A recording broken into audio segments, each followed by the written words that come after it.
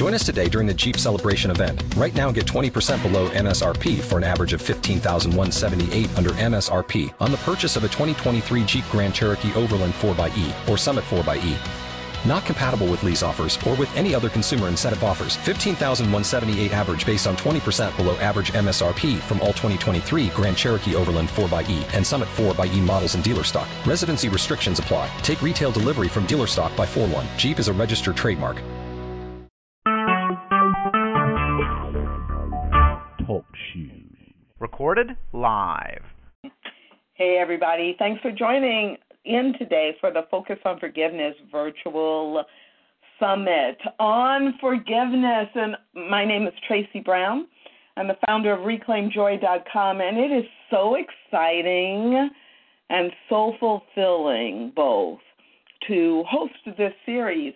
As some of you already know, the whole idea of spending a few weeks focusing on forgiveness came as a result of the fact that during the last quarter of 2014, so many of my coaching clients were dealing with forgiveness, and it was coming up in classes and in conversations so often that I made the decision that during the first quarter of 2015, that would be one of the 4 areas we would focus on in some of the work done and offered by ReclaimJoy.com. So if you haven't heard already, the first quarter is focusing on forgiveness. The second quarter will be focusing on something fun and exciting like confidence, building confidence, and living from a confident place of knowing your best and highest good. In the third quarter, the focus will be on freedom, which has been coming up a lot of what does freedom really mean, and spiritual freedom especially. How do we live in a way that demonstrates that? And in the fourth quarter, the focus will be self-care. During that season when we are often focused on other people and giving them gifts and bringing them joy, we'll be spending some of our time focusing on self-care. And for information about that throughout the year, you can get the latest by visiting focus2015.info. Focus2015.info. All the webinars, all the classes, all the virtual summits, and the lab intensives will be listed there, along with inspiring information throughout the year to help you keep your focus on whatever you are setting as a priority in your life. And if you forget Focus 2015, because I know some of you have been around the last few years following me on ReclaimJoy.com, there are also links at ReclaimJoy.com where we believe that no matter what situation you find yourself in, you can always connect with joy from within. So that's all the little promo stuff. I have to get that out of the way so I can get to the juicy stuff of spending a few minutes with Dr. Harry Morgan Moses. And I'm going to ask Dr. Harry to tell you a little bit more about his background, but what I want to share with you is that this is a man, a spiritual leader, and an all-around fun guy who has so much impact. When he walks in the room, he brings the light with him. And when he found out that we were focusing on forgiveness, he said, Tracy, do you know I have this tool that I've been using for like ever, and it really, really works, and lots of people have used it successfully. And I immediately was excited to be able to learn about the tool and the process, and also to spend just a few minutes with Dr. Harry. So welcome, Harry Morgan Moses. Well, thank you, sweetheart. It's good to be with you. I'm glad that we were together in Las Vegas. Well, yeah. We've been together in Texas, and we've been together in Canada, and we just travel all over the world and hang out, don't we? Yes, we do, and I love it. I feel lucky every time and blessed every time that we are in each other's presence. So let me answer a little bit of your question. about how this forgiveness thing got into my world. So thank you for the nice things you said about me, and I think that for those who don't know about me, my story is a long one, and it started when I was 20 and faced with a life-threatening disease. And that's how I learned about New Thought principles and how the doctor said I would never be able to walk further than to the bathroom and back again. And this was, again, when I was 20 years old, and I'm a little older than that now. And I've been a skier and continue to be a skier since before that incident and after. We just didn't buy their prognosis. So that's how I got here. Right. And then, curiously enough, this particular, I think each of us are guided by this inner presence, whatever you want to call it, spirit or intuition, whatever that inner presence is. It's working all the time to guide us into our authentic selves and into our authentic love and into our authentic life, the one that we really want to live. And when we don't listen to that voice of intuition, and when we work against the natural principles that are within us, they back up. And when they back up, it usually ends up in some kind of disease or disaster. And so when that happens, we start to look and go, well, how do I free myself from either this continuing pattern or this circumstance that I have somehow co-created into my life?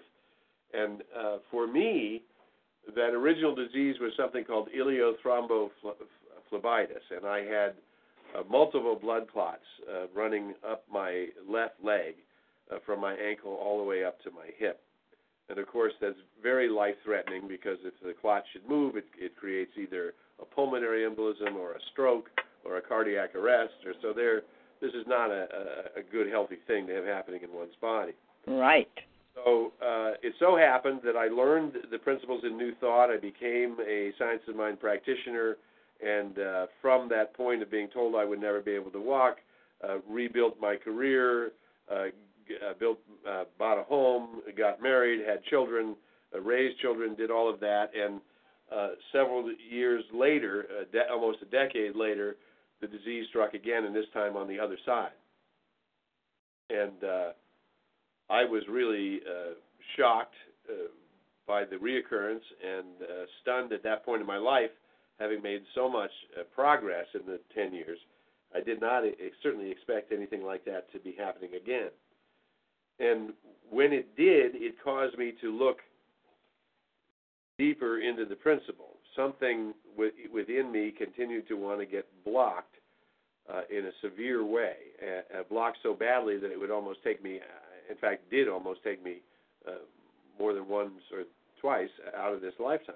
Mm-hmm. So what so happened is when we had been, my wife and I, really interesting story, my wife and I had met a young man who happened to have been a Episcopal minister who was doing massage.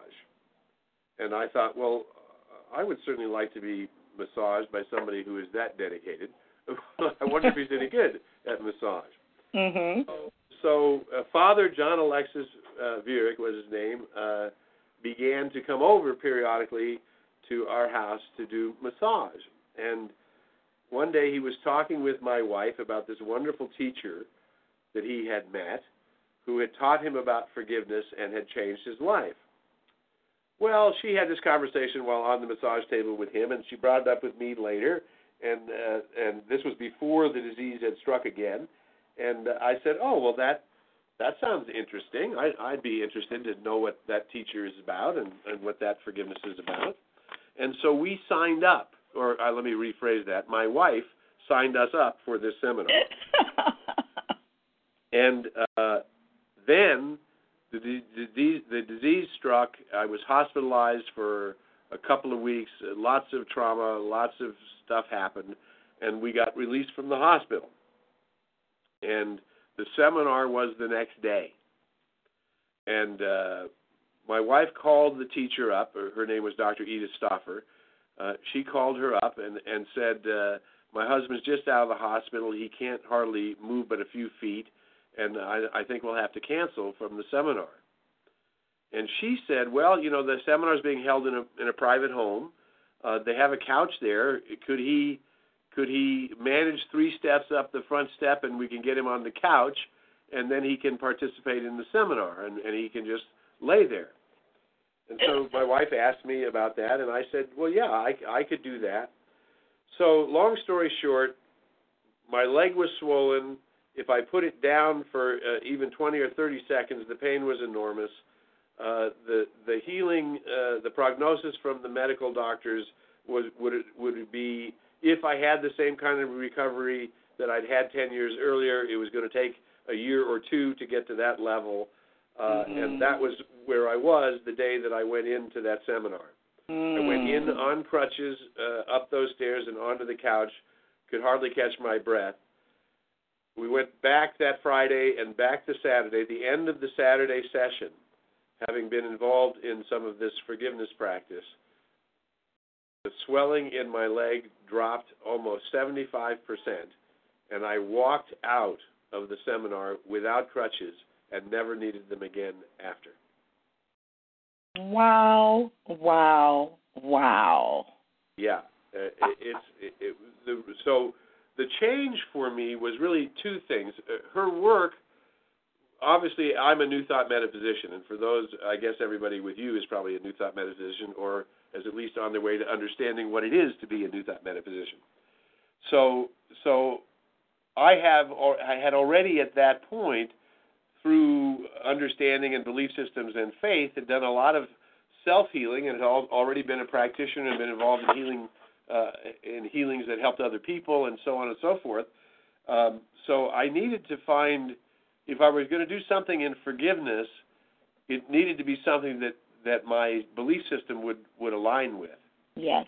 And so it so happened that she had done a lot of research about the Essenes. Essenes is a civilization that lived 1,000 years before Jesus and about 1,000 years after. That was really based in pretty much the direct teachings of Jesus. In fact, we're not sure whether Jesus got his teachings from the Essenes and brought them forward or other way around. We don't really know. History doesn't really even agree on it. But the fact is, obviously, this culture had ideas believing in what we would call the high self, or the soul nature of yourself, or your authentic self. They had a belief system that we jam up the authentic self by our thoughts and attitudes. So you can see right away this ancient culture and New Thought have a lot in common. Mm-hmm. She was also a student of a guy named Roberto Assagioli. And Roberto Assagioli was a psychologist out of Italy, who was actually born around the same time that Ernest Holmes was born, the great philosopher from the early 1900s. And it so happens, as we know, as we in New Thought have studied this, around about 1875 to around 1927 or 28, before World War II really started to brew, there was a tremendous consciousness thrust happening all over the world. Findhorn had started up. Miracles were being revealed there. In Italy, psychosynthesis, which is this form of psychology, was being birthed through Assagioli. The Transcendentalists and Dresser and Holmes and Goldsmith were doing work here in this country, and this sort of universal knowledge of spiritual principles, very much like the ancient Essenes had known, was somehow being channeled or meditated upon all around the world and being discovered. So this psychology, the spiritual psychology that Roberto Assagioli came up with, also matches almost identically the teaching of the science of mind, right? Wow. So there is a kind of psychology either called transcendental psychology or spiritual psychology, which we as practitioners of the science of mind or New Thought metaphysics understand is the perennial philosophy and is the nature of reality and is also the nature of mind and how it works. So I know that gets a little deep, but basically I went into this workshop and found all of these overlapping belief systems. Mm-hmm. And what Dr. Stauffer, Edith Stauffer, who was my teacher, this was the same lady that was the teacher for Father Alexis, who was the masseur, right? Right. She became my teacher, and she was a direct disciple of Roberta Asocioli's, and in fact had gotten her psychology license just within a couple of years before I started studying with her. So I had become a doctor in psychology, right? Wow. So this is all interesting when I get in there, and essentially here's what the teaching says, and it matches. And I've been teaching this both inside the Centers for Spiritual Living and the New Thought movement as a whole now for more than 20 years, right? Seminars literally all over the world. And that the system that we teach is very simple. The system is that at the level of your soul, which we call your Christ self or your true self or your soul nature, that you are a love machine. That you are, and I am, and humanity is, love machines. We're designed to function in love. And that means unconditional love. And so let's look, first of all, at a definition of unconditional love. Unconditional love is love given freely, without demands, without expectations, and without seeking anything in return. Sweet. Okay, so let me say that again. Unconditional love is love given freely, without demands, without expectations, and without seeking anything in return. Right? Right. So what that means is we're designed to just go around loving things. Right? Have you ever driven to Colorado or Arizona or Utah? I have not. Okay, well, if you were to go through what we call the southwestern United States, you would see all kinds of incredible red rocks in all kinds of formations. In Arizona, for example, there's a place called the Monument Valley. These red rocks, make shapes that you think for sure some artist must have done this work, right? Mm-hmm. They're just organic shapes. And you could drive through Utah, for example, the Bryce Canyon, these extraordinary red rocks, or go into the southwestern slopes of the Rockies in Colorado. The whole mountains are red. Mm-hmm. Now, the question then I would ask myself is, well, do I love the red rocks in Arizona, or do I love the red rocks in Utah, or do I love the red rocks in Colorado, or do I love all of those red rocks the same? Mm-hmm. Now, in terms of rocks, I tend to like red rocks, and I like purple rocks, and I like colorful rocks, and I like white rocks, and I kind of think rocks are cool. Is that making sense? It's making sense. Right? So I have then a love for rocks that has no demands and no expectations and doesn't seek anything in return. Can you see that? Mm-hmm. Well, isn't that interesting? The Aramaic language, which is the language that Jesus spoke, they have a word for that. It's called Rachma love, right? It's not spelled like R-O-C-K. It's spelled R-A-H, R-A-H-M, something like Rachma. It's an interesting spelling, right? But it sounds just like a rock, right? Right. So I always think in terms of the way human beings are naturally wired is to love everything like a rock, right? And yes. There was a great song by Paul Simon. You might be a little too young to remember it, called Love Me Like a Rock. That's a compliment, and I'll take it. Right? So in other words, so human beings then, from a spiritual point of view, are designed to be in Rachma love, mm-hmm. to have sort of this universal love for everything. Now, there is another kind of love that's spoken of in the Aramaic language, and that's called Kuba love. In this case, K-H-O-O-B-A, Kuba love. And Kuba love is like personal love. So let's look at you and me, Tracy. We'd say, okay, so Tracy is a New Thought person, and we met each other in New Thought circles. So we would say, okay, so Tracy is a human being, so she deserves my love anyway.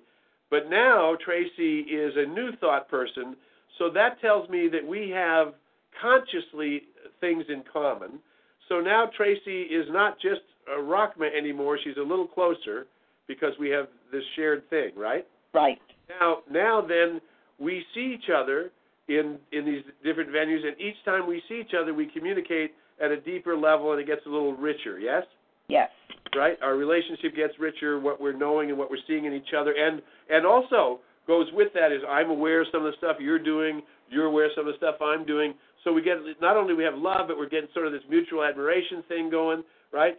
And that now is taking that rockma love and it's becoming more and more kuba. Do you see what that word is? Got it. The love is becoming more personal because I know it personally. Yes. Yes? Okay. Now, forgiveness then is if something happens as in my relationship with the rocks, as they get closer and closer to me in a kuba kind of way, somebody doesn't meet my demand or expectation. I expected you to do something and you didn't do it. Or I thought you were going to and you didn't. Or I thought you loved me and you didn't call me back. Or whatever those expectations were. Can you see that? Right. Now, every time we get one of those demands or expectations that didn't get met, now this happens to everybody, doesn't matter who you are, every time we get one of those expectations that didn't get met, we tend to do something really silly, which is basically to turn down our love. Mm-hmm. Right? Right. Well, but you're designed to run at the level of unconditional love. So the moment you make a personal choice to withhold your love, you begin diminishing yourself. I love this. Yeah. It makes so much sense to describe what is actually happening in the process that we've labeled as someone doing something wrong, but really... And what it has done is caused us to withhold love, which has now diminished us. Right. And the more we do that, it's basically like, well, I did that with this person, then I did it with this person, then, of course, I have the issues with my mother, then I have the issues with my dad, and then, of course, there's my grandfather and the bad uncle and the cousin and the this and the fourth grader friend. Can you imagine how much we've stepped on our hose by withholding love because all of these people didn't do what we expected them to do? Yeah, I love this. And Right. The more I withhold love, it really is diminishing me. It's not doing anything to the other person. That's correct. It's wrecking your circuits. So, so people think that forgiveness is something I do for somebody else, but it's not at all true. Forgiveness is something you do for yourself. It may or may not benefit the other person. Exactly, and that's one thing that consistently, is reinforced in every one of these sessions, and each time it's from a different angle. So I really, really love the way that you have framed it. It makes it very, very concrete and clear. Right. So then you can see then, if I become someone who's unforgiving, what essentially that means is I become somebody who's unloving. Right. Do you see that? I do. Whoa. So to use the term unforgiving is the same as to say unloving. It's the same exact thing. And unfortunately, that unloving is blocking your circuits, right? Mm-hmm. So then forgiveness, listen to this definition of forgiveness. Forgiveness is to cancel the demands and expectations that are blocking my attitude of love. Okay, repeat that. Forgiveness is to cancel the demands and expectations that are blocking my attitude of love. So now you would never usually tell somebody who you're withholding love from or you're being unforgiving with, you would never actually tell them that you're doing that, right? Correct. Well, maybe, but yeah, not typically. Yeah, but to no avail. If you need to forgive someone, it never does any good to tell that person that. Correct.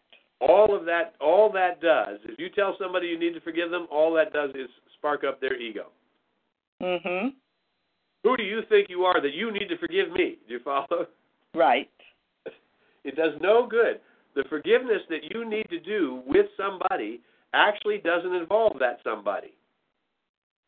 Because your attempt to do it live will never work. You walk up to somebody and tell them, don't worry, I forgave you, they're liable to punch you. Really? What does that mean, you forgave me? What? Huh? It doesn't. You see, the forgiveness is happening in you. It doesn't. You may have a relationship with that other person that's not working, but the forgiveness has to happen in you because it does that. It's not has nothing to do with them. It's in you. You're the one who withheld your love from them, and until you restore yourself to love with them, you're going to be stuck. Over and over and over and over again. Right. And isn't it interesting? We somehow think that if I did something to them or they did something, it would make me better. But it won't. It's only when you let go and return to love that you'll be okay. Right? So now the question becomes, well, how the hell do I do that? Right. Right? So we have to remember then what it is that we're dealing with, right? Forgiveness is to cancel the demands and expectations that are blocking my attitude of love. So if it's blocking my attitude of love, it must be taking place within me, isn't it? I'm following with you, I'm tracking with you, and I'm loving every minute. Okay, good.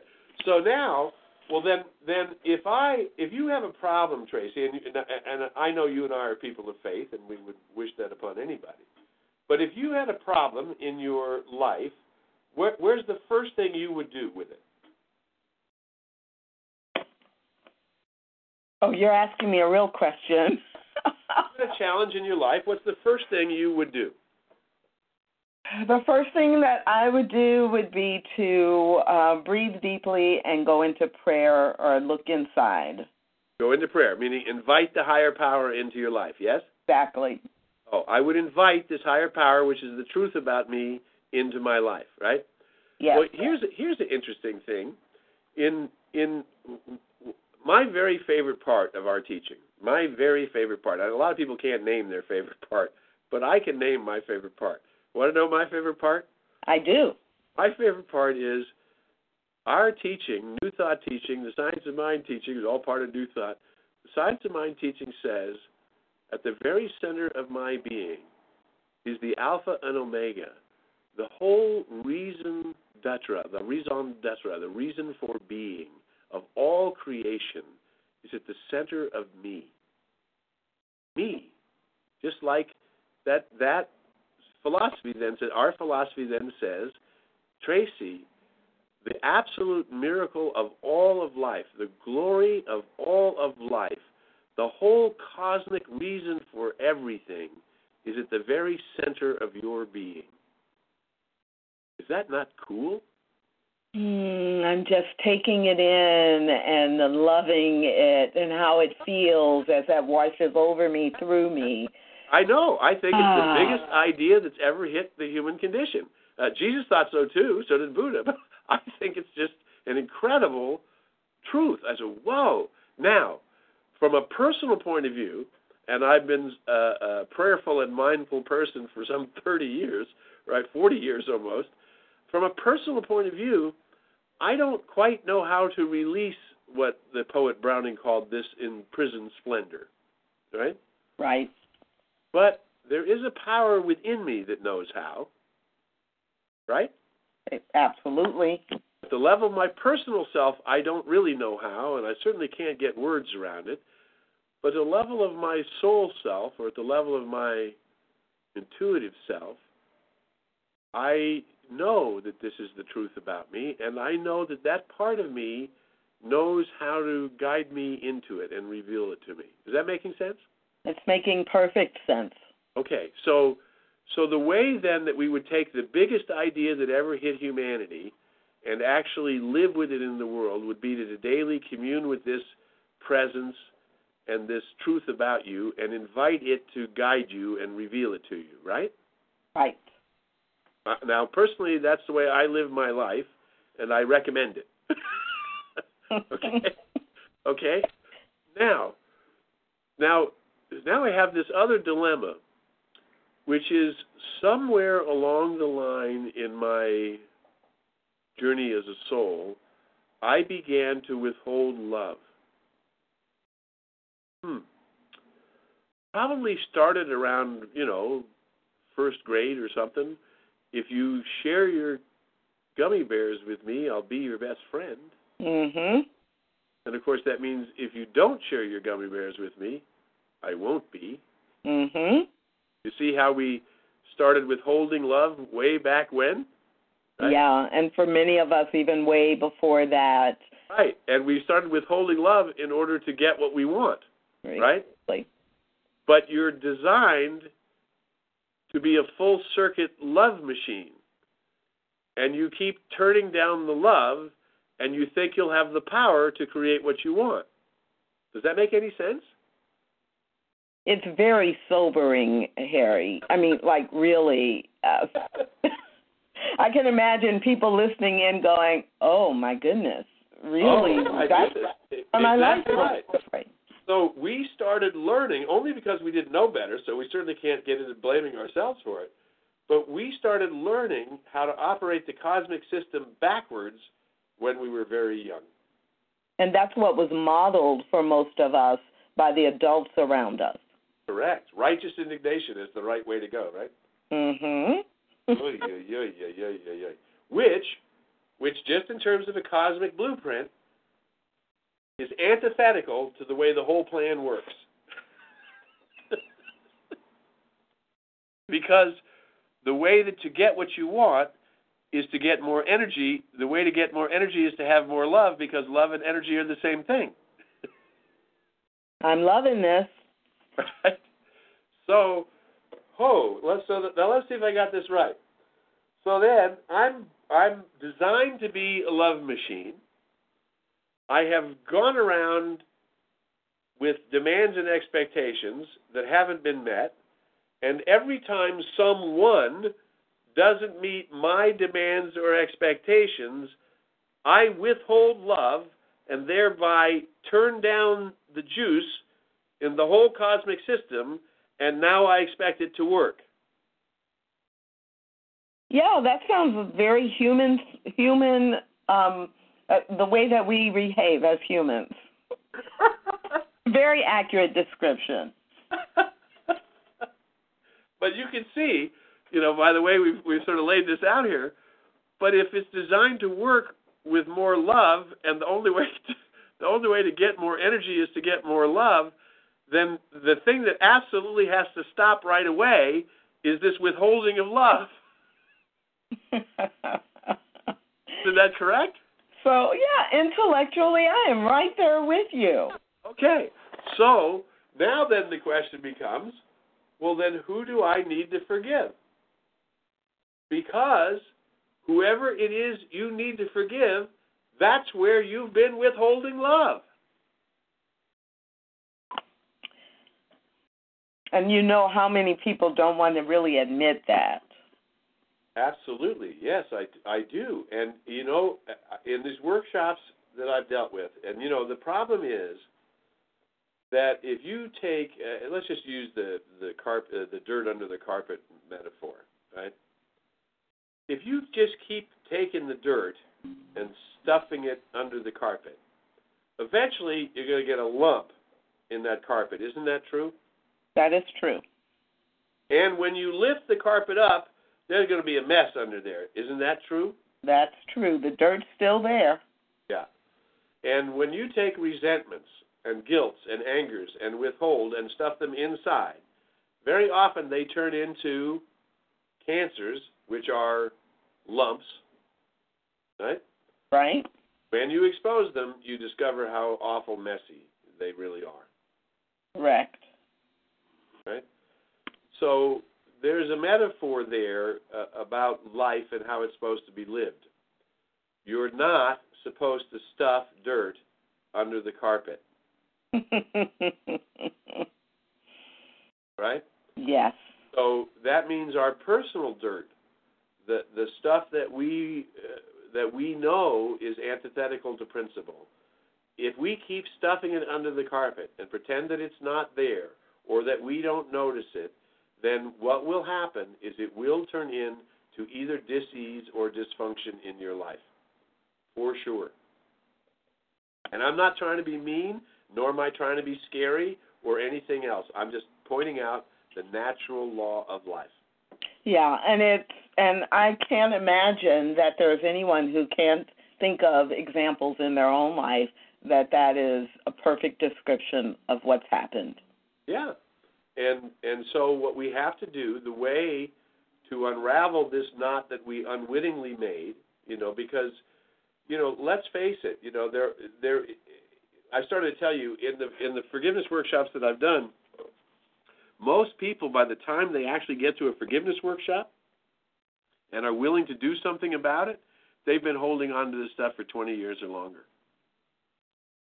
And this is my personal survey. I've been teaching this for 25 years, and I know for sure that people will hold on to stuff for the longest time.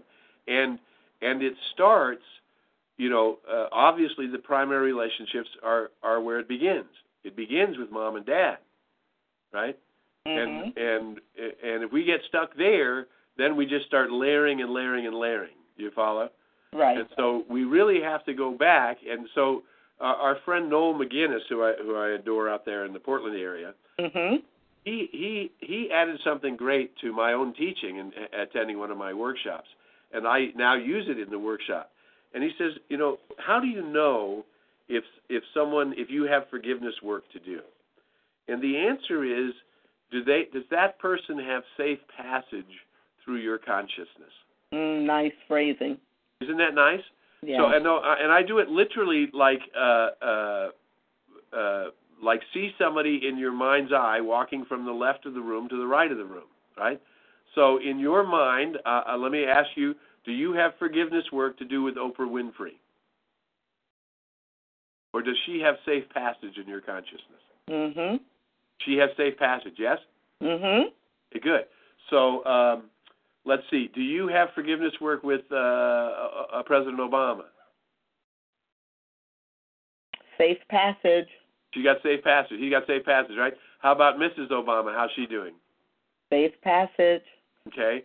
How about the leadership at the Centers for Spiritual Living? You did not ask me that on a recorded call. If I didn't use any names. No, actually, what immediately came up was mostly safe passage, and so immediately that made me begin to think of who are the people or what are the situations That's where I was going, right? So you feel that where all of a sudden I could feel it on the phone, right? I could feel. Oops. It may be that there's a group of them you got safe passage, but everybody didn't get through. Exactly, and what I love about that example is that, as you said, it allows you to see where specifically the forgiveness work is. Yeah. So now go back. Now, how's Mom doing? Oh, that's fine. What's funny is as you're asking, and you're asking really at random mostly. Every time there was safe passage, I thought, but that wouldn't apply to X or that wouldn't apply to Y. Good. So our friend Edwene Gaines has been teaching out there forever in New Thought, right? Edwene Gaines has a great forgiveness test to see whether or not you have forgiveness work. Have you heard about her forgiveness test? But I love it, so share it, please. If you want to know if you have forgiveness work to do, check and see if you're breathing. Right. If you're breathing, you have forgiveness work to do. Yeah, I love it when every time I hear her say that, and I am known for saying if you are breathing and above ground, we all every day have forgiveness work to do. Forgiveness. I mean, I don't want to give everybody Bible lessons, but if you were to look at the life of Jesus, and you were to look not only at Easter, but the days after Easter, probably one of the most important stories of all of Jesus' life is when he appeared in the upper room several days after he had passed, when all of the disciples, obviously except for Judas, were all in the room. And you remember it was the doubting Thomas Remember that story? He walked through the wall. He started to talk to them, and this is the only words he said. This I say unto you. This is what he had said to them while he was living, over and over again. He came back to tell his disciples this specific thing. This I say unto you, as you forgive others, so shall ye be forgiven. Forgiven. Right?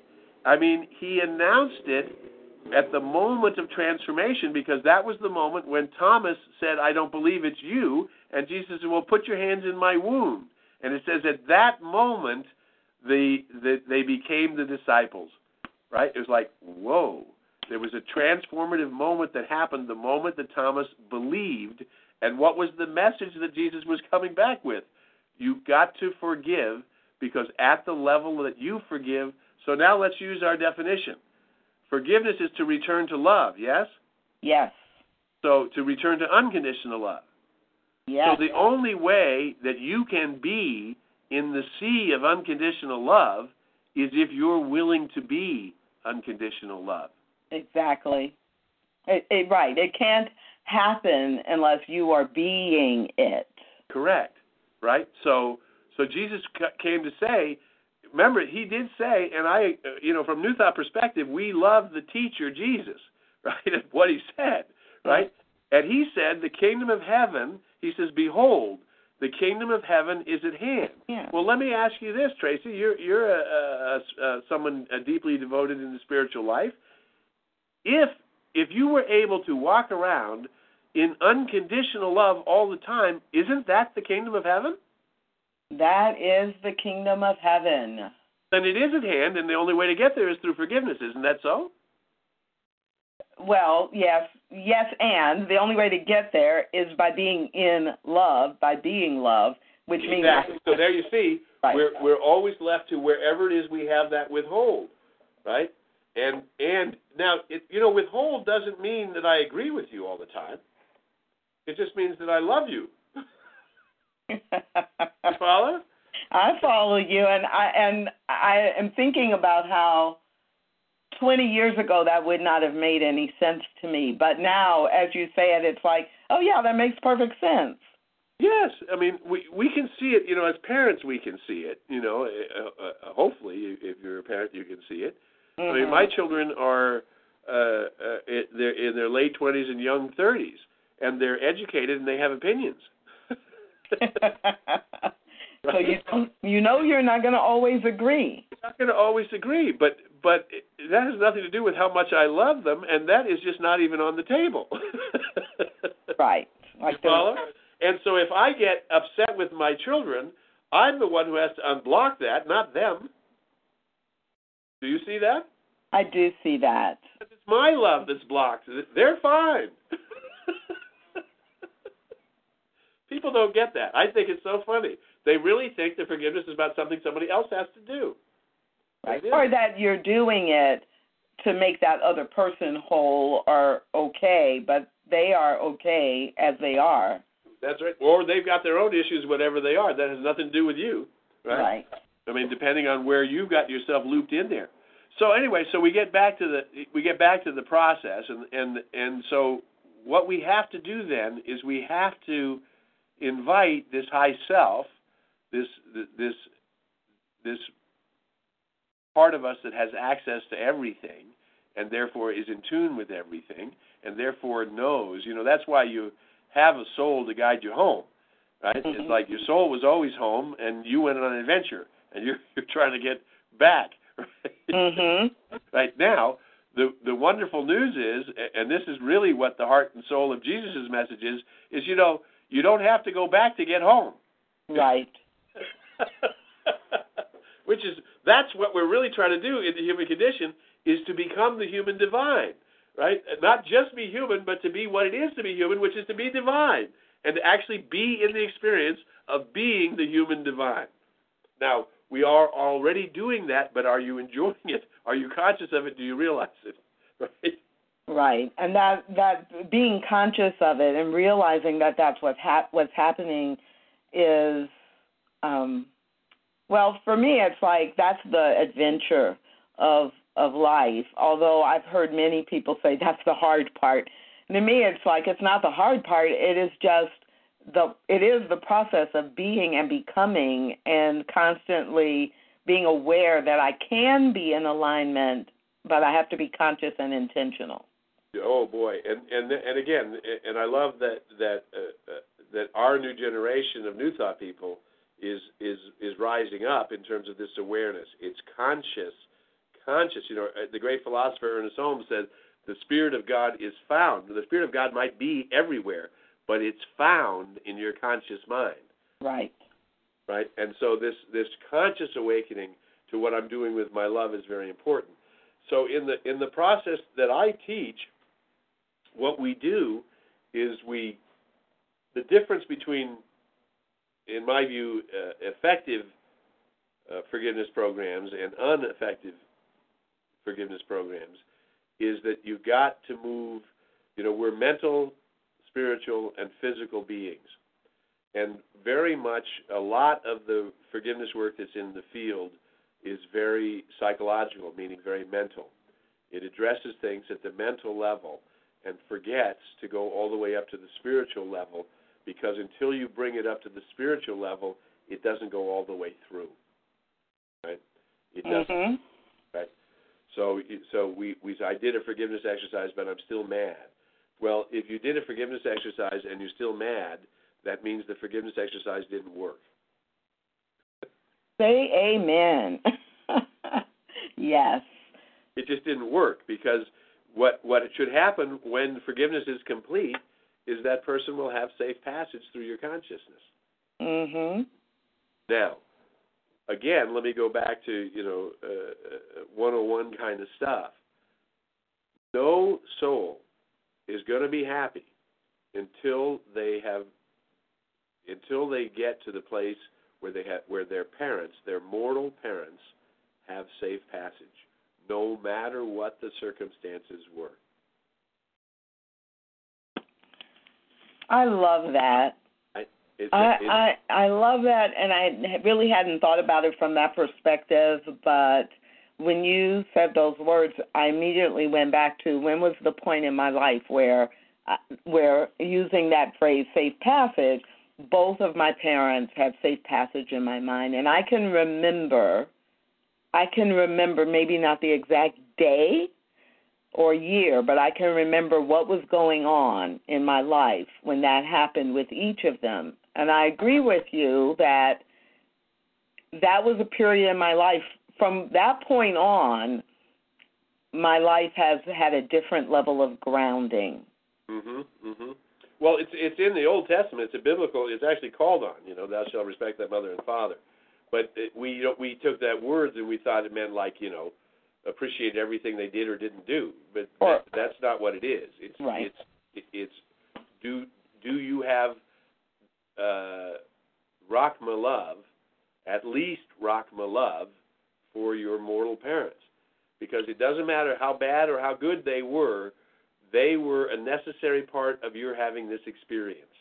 Exactly. And you know a little about me, but you would have no way of knowing how great that is as an example for me to use, because actually I don't have a physical interaction relationship with my biological mother, and haven't for almost 40 years, for probably about 35 years. But wow. But she has safe passage, to use the phrase we've been using. She has safe passage in my mind and in my heart, even though a decision had to be made that she could not be an active part of my living and of my life. Good. Well, and again, the key is in terms of you as a love machine. Right. If they don't have clear passage, then at a fundamental level, your circuitry is blocked. Right, and that's why it's such a good example. It's like, oh, I get that, and that's why it's clean. Right. There's no hate, there's no anger, there's no resentment, there's none of that. Right. Well, I came from a divorced family and was blessed to get a really wonderful stepdad who became my legal dad, and kept my relationship with my natural dad. So I ended up being blessed with three parents. And obviously, if that was the scenario, there had to have been some rough spots along the way, right? Or you wouldn't have that odd combination, right? Right. And yet they're all no longer here, and all of them not only know that I love them, but receive my love on a regular basis. Right? It flows through me, and because I just love them. I can't help loving them, So, and I got myself there through this work. Sure, there were a lot of demands and expectations that were not met. When you have a father who has 4 boys and then moves 3,000 miles away, that's not exactly a childhood expectation, yes? Mm-hmm.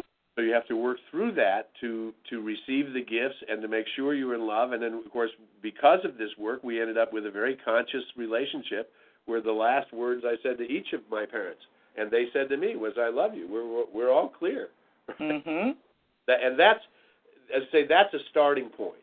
So anybody listening, say, if you got stuff going on with your parents, then you need to find some kind of forgiveness work that will actually work, right?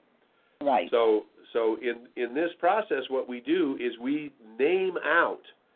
We begin to say, so if you had a demand and expectation that wasn't met, what was it, right? So as a facilitator, what I do is I say, who is the person you need to forgive? We get clear about who that is. And then I say, well, what do you need to forgive them for? And we get this long list of whatever it is that all this outrage is about. And then I go to the next step. Okay, well, now that we know what you need to forgive them for, let me ask you this question. What would you have preferred? Mm-hmm. You see?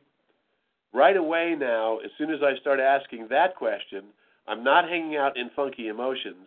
I'm using my mind to get things clear. Right. Right? And then when we start going, well, I would have preferred you were affectionate to me. I would have preferred you told me I loved me. I would have preferred you'd showed up at the school play. I would have preferred, whatever those lists are, right? And then you say, well, that didn't happen. So I'll tell you what we're going to do. We're going to go get each one of these things, each one of these preferences. So let's say I really would have preferred my dad had showed up at the 2nd grade school play where I was the star. Yeah. Okay. How long ago were you in 2nd grade? Yes. So I'll use me. More than 40 years ago, I was in 2nd grade. Mm-hmm. Okay, is there any way to go get your dad to show up at that play now? Well, no. My dad's dead, and I'm not in 2nd grade anymore. Mm-hmm. Do you think it's reasonable that we cancel that expectation then? Mm-hmm. Then I have you do that. I say, then repeat after me. Dad, I cancel the expectation that you show up at my 1st grade school play. I cancel the expectation that you even knew I was in a 1st grade school play. Right? Mm-hmm. Now we get all of that stuff out of the way, and whatever else is on that list. I would have preferred you never made me to eat that salad. I would prefer whatever the stuff was, from early childhood all the way up until he left, or even if there's stuff after he left. And you get all of those preferences out, and you cancel them all. Now, your high self doesn't know exactly, you don't know what to do once you've done this, right? Right. So what we then do is we invite the energy of your high self, and I use very often the symbol of a ball, like a ball of pure white light right above your head, right? And allow this pure white light to flow through your body and wash everything that you just released all the way out, restoring, renewing, revitalizing the whole system. It's sort of a symbolic thing, but people sort of sit there and they feel that, they go through that process. And then I say, and when you're ready, from that high self, in touch with that high self, I want you to send your love out to your dad. And I say, do just like when you're ready, I wait, let this energy, this white light heal you, let it restore you, let yourself come in what we call into a centered space and realize who and what you are. All right? Now, with the presence with you, when you're ready, I want you to send your love out to your dad. The person will say, okay, Dad, I now send my love out to you. Just as you are now, and just as you have always been, and just as you have always been. And I release you. for your highest good. Then I ask this question: do you want anything for your dad other than his highest good? And the person says, no, I really want that. And then we go back to that question. Well, does your dad now have safe passage? That I see it. I see it in their eyes. I see bodies transform right in front of my face. And oh my God. They not only that, but everything looks different. The room looks different. Everything looks different. But yeah, because you just did something essential to your soul. You returned to love. And that's what forgiveness is. What a beautiful process. I think so. Sure has made a difference in my life. What a beautiful and powerful process, and I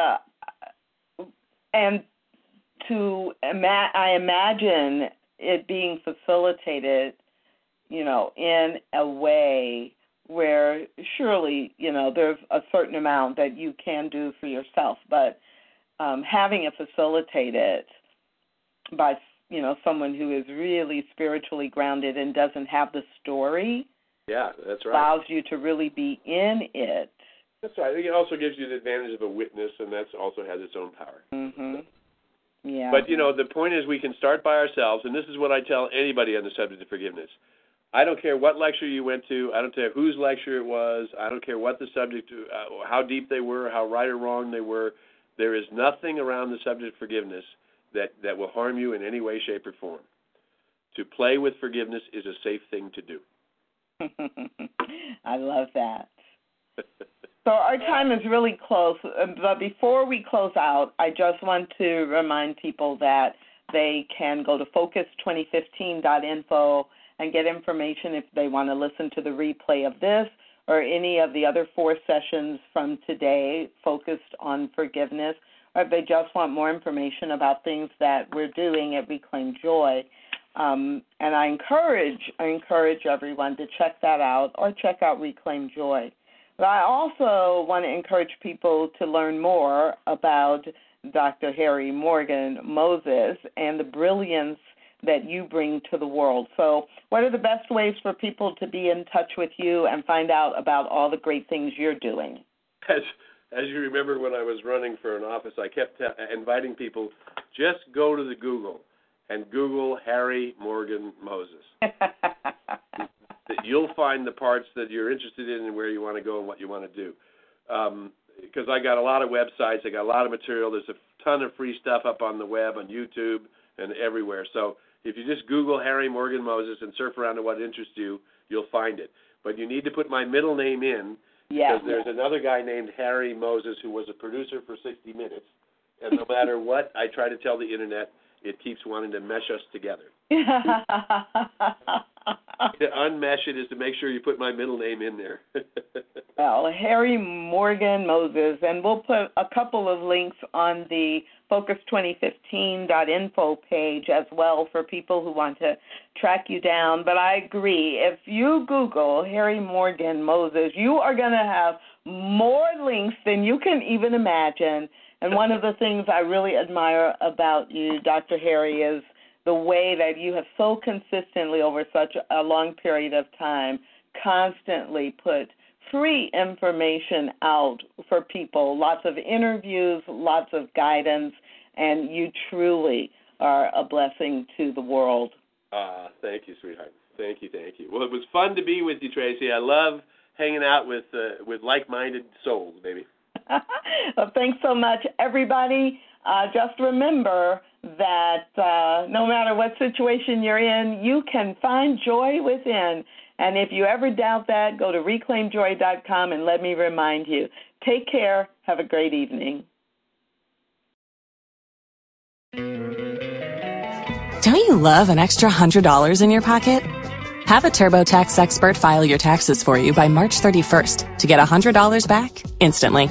Because no matter what moves you made last year, TurboTax makes them count. That means getting $100 back and 100% accurate taxes only from Intuit TurboTax. Must file by 3/31. Credit only applicable to federal filing fees with TurboTax full service. Offer can be modified or terminated at any time.